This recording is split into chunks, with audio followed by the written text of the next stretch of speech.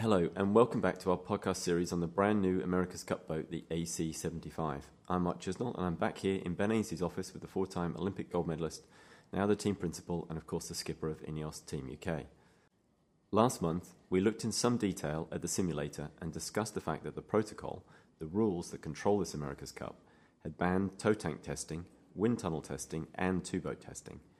It means that computer modelling and simulation, along with sailing one boat alone, are the only ways of assessing performance, at least until we start racing. This month I want to go further into this and talk in a little more detail about how we get value from our sailing time. People have been testing two boats together in the America's Cup for a long while and for a good reason. The sensor and instrument technology to measure performance repeatably to the accuracy required just didn't exist. So instead of trying to measure the difference, we sailed one boat beside another, and it was much easier to see even very small speed advantages. There were still problems. The boats were often in different winds. There were variations in wind shear and wind gradient that couldn't be measured, and generally there was a lot of noise in the data. But it worked well enough, and it was the best process available. And now it's banned, leaving the team to find effective ways to improve performance with just a single boat out on the water. Now, Ben, there are some parts of our program, like crew training, manoeuvres, practice laps, and so on, that presumably are just as effective with one boat as two. Yeah, that's right. I mean, the boats are much more complex than what we've raced before in the Cup, like you say, and the concept's brand new. So we do need to devote a lot of time to the things that you only need one boat for. And because of the World Series schedule and the shipping time between the venues, the sailing time is quite restricted, and so it's important to be very efficient with the time on the water, even with a single boat, and make sure we're focusing on what's absolutely critical to improve performance. So we have a sailing team coach, Rob Wilson, and he has an important role to play in developing our technique and knowledge of sailing the boat. Now, there are coaches everywhere in high-performance sailing these days, so can you talk a little bit about the role of the coach in finding performance gains in a modern Cup team? Yeah, Rob is critical to the team, as you'd expect. I've worked with a lot of coaches over the years. I think Rob has a fantastic balance between being a really good people person, but being also really highly involved with the technical aspects of the sport and passionate about that as well. And that's what you really need to sort of draw that out of both the sailors, but the designers, and trying to instigate those key conversations between sailors and designers.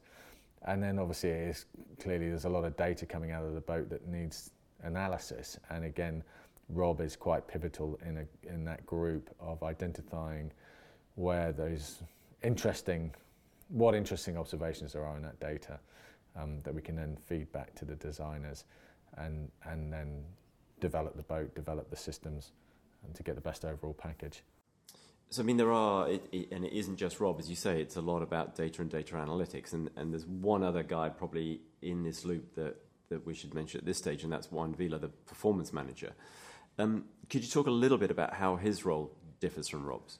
Yeah, Juan is another key guy in that development loop, and the rest of, as we talked about, the rest of the design group and sailing group, there's a lot of key people in that in terms of drawing out, being responsible for collecting that data and drawing it out and analysing it. But going back to Juan, I mean, his job used to be about running straight line tests and getting good data results from that. And as the boat or the sails of the crew were changed, making sure that happens at the right time, and we did enough tests on both tacks and boats swapping size from windward to leeward to make sure the differences in the wind were ironed out, so the tests were as accurate as possible. And there was also a lot of competition to win tests, so the team that had the discipline to get the boats close enough to the breeze and up to speed without handing an advantage to one boat or another. So that, again, that test manager role really, which Juan has, was key when we were two-boat testing. But now with one boat, the goal is different. I mean, it's still Juan's job to run the testing on the water, but working with the rest of the design team, ensuring that the specific tests are devised and run, and they're intended to validate design tools like the VPP and the simulator, and so on. So it's quite a different skill set from what a test manager traditionally would have done in the America's Cup. Now it's much more about validating VPP, validating simulation results out on the water. So can you give us an example of what those tests might look like? Yeah, I mean, some of it is it's still straight line testing as we used to do in the old, America's Cup boats, and traditionally in testing that you do in any other type of boat. And so, for example, if the VPP says the boat will do 36 knots at a particular wind speed and wind angle, then, we're trying to confirm that as close as we possibly can. But it's also about establishing things like the takeoff speed of the boat, and what our tools are predicting we should be able to do and what we can actually do in practice. And the more that we can confirm those predictions, we can then feed that back into the models and the simulation, and then the whole thing becomes more and more accurate. And the testing confirms, like I said, the testing confirms the simulator, and through that we can then test new designs and techniques and be that much more accurate, and really that feeds the whole system of development of these boats. It's about establishing confidence in the tools and then using those tools to create faster designs. Yeah, that's right, and it's more. We're so much more reliant on that, I think, than we ever have been, and the speed of the development is astonishing, really, and the designers and the engineers do an amazing job, I think, to be able to keep pace with those developments, and it's very exciting to be a part of it. And I mean, one of the reasons we're so good at learning perhaps is that because we've applied more resources to this area. I mean, 10 or 15 years ago, we sailed together at One World, which is early 2000s. We had one guy doing performance analysis. We had no coach. So just one or two people going through this data and presenting results of the debrief. Whereas these days, we put a lot of effort into enabling a lot more people to have access to the data. Could you just talk through how that's worked a little bit? Yeah, sure. So we built a tool we call Replay, and that effectively brings all of the data into one place, and not just the numbers, but also the video from the cameras on board the boat and off the boat, the drones and everything else. And that's really useful in a debrief scenario, but it also allows anyone that's interested to go back and check things for themselves, so they don't need to be in a debrief. They can have watched the sailing and say, oh, actually, I really want to analyse something to do with, let's say, the foil cavitation, and they can go back and find that section, both the video and the data, and analyse it themselves. So it's really a very interactive tool that allows everyone to be able to analyse and contribute. And I think that's, the biggest difference to the days when we were two-boat testing, when it was mostly just about which boat or keel or sail won the test and by how much and in what conditions.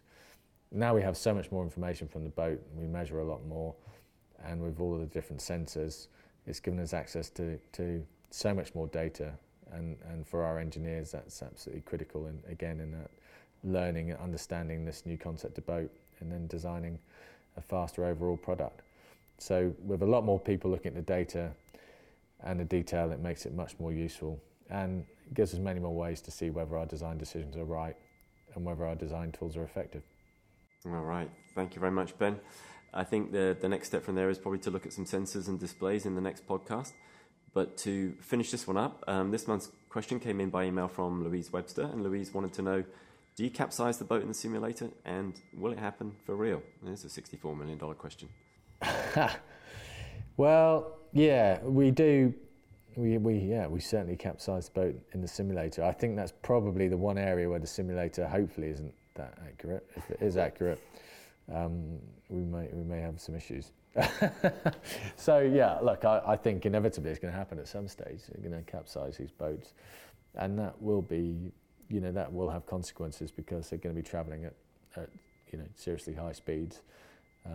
There's a lot of momentum in these boats, and you've only got one rudder, so if you lose that rudder, then as we've seen in the little test boats, you get some pretty wild wipeouts. So that happening at the 75-foot scale is something that we have spent time thinking about the consequences of that, how we train, what are the safety elements to that in terms of both on board the boat and the support team that we have, should we have a capsize scenario. So yeah, good question. Excellent. All right. Thanks again. So don't forget, everyone, that if you've got a question about the AC75, please do either email via the website or get on any of the team's social media channels. That's all for this month, and see you back here soon.